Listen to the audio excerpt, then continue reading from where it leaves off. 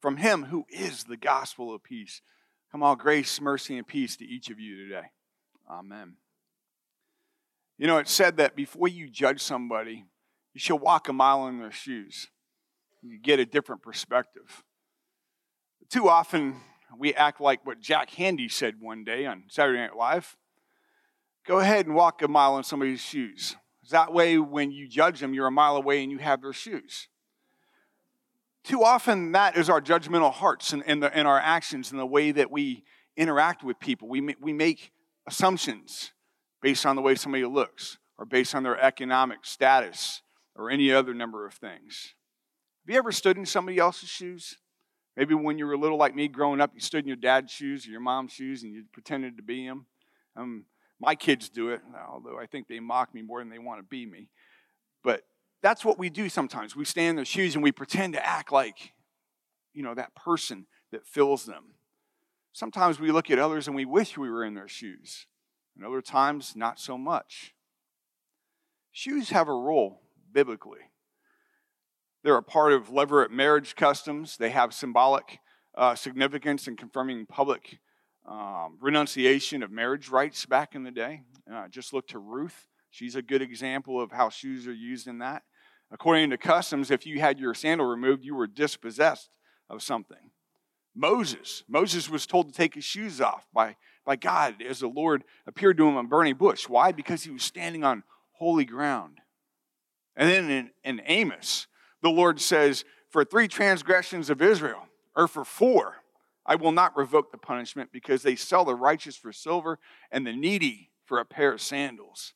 Those who trample the head of the poor into the dust of the earth and turn aside the way of the afflicted. In Jewish rabbinic tradition, Joseph's brothers had sold him for a pair of shoes. His brothers said, we will not buy food for it because it is the price of blood for our brother, but we will tread upon him because he spoke that he'll have dominion over us, and then we'll see what happens to his dreams. When you look at all the ways that shoes are used biblically, they all seem to deal with relationships. Whether it's a transfer of property, whether it's reconciliation, or even, dare I say, redemption.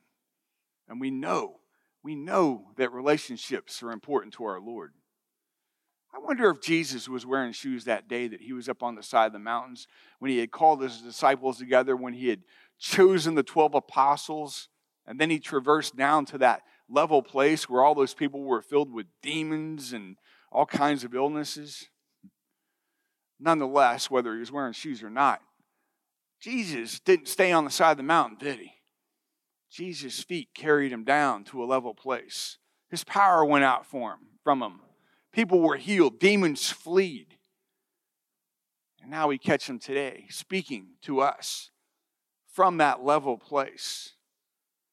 And in a way, he's calling us to walk in his shoes.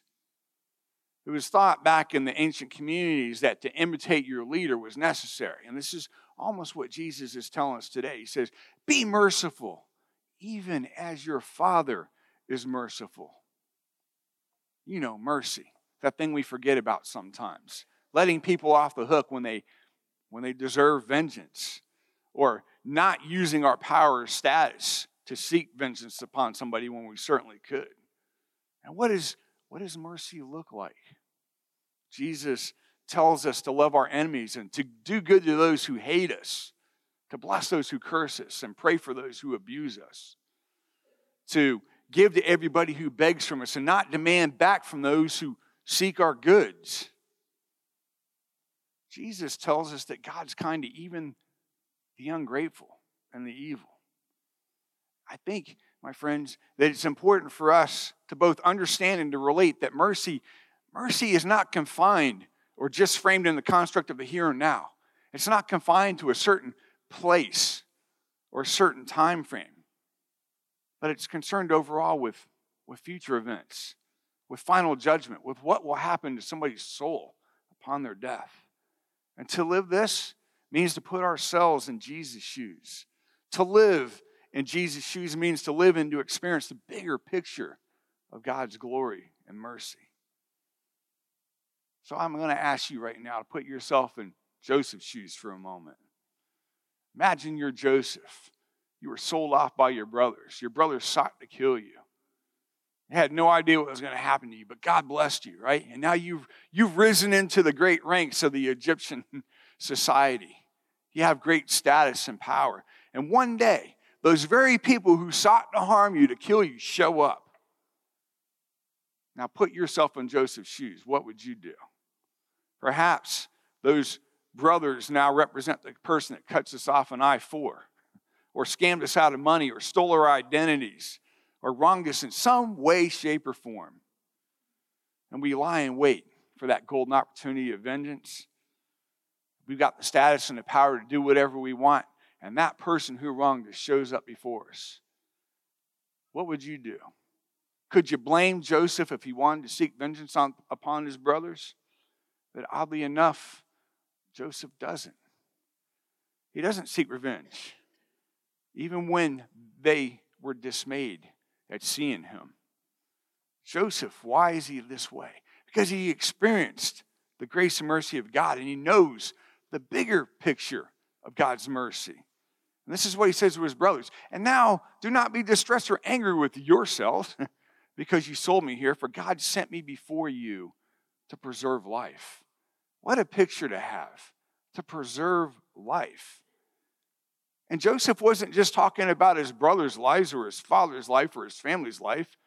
I mean, look at their current conditions. They're 2 years into a famine with 5 more years to go. Joseph is concerned with something even greater. And God sent me before you to preserve for you a remnant on earth and to keep alive for you many survivors. This is beyond that situation. It's even beyond us today. Yet it's God's mercy, experience that mercy, that helps Joseph to see his greater plan for mercy, to understand how his life had been spared and how God provided for him. God didn't allow those shoes that his brothers brought to tread on his head, did he? He didn't allow that to happen. Rather, he gave the mercy. He experienced the mercy Joseph did and went forth doing the Lord's will. And Joseph forgives, and mercy is shown, and reconciliation happens, all for the sake of something bigger than that moment. How easy is it to get caught up, my friends, in wanting vengeance? To have that mentality, dare I say, is like wearing a bad pair of shoes. When I was between my junior and senior years in college, I had wrecked my feet, something fierce. Didn't have a lot of money, I was poor. I had cheap shoes, so my feet took a long time to heal. I had cheap shoes, you know why? Because I was spending my money all on something else. And when I met my wife said, never again will we skimp on our feet. Our feet are important to our health. Somebody once told me that a shoe is not only a design, but it's a part of your body language and the way that you walk. The way you're going to move is quite dictated by the feet, or the shoes that you have on your feet. So if you've ever worn a bad pair of shoes, you know what happens, right? Your feet hurt tremendously. You end up getting blisters. You end up moving sideways because you can't walk straight and upright because it's just not comfortable. Think about how that is in terms of how we interact with the people around us.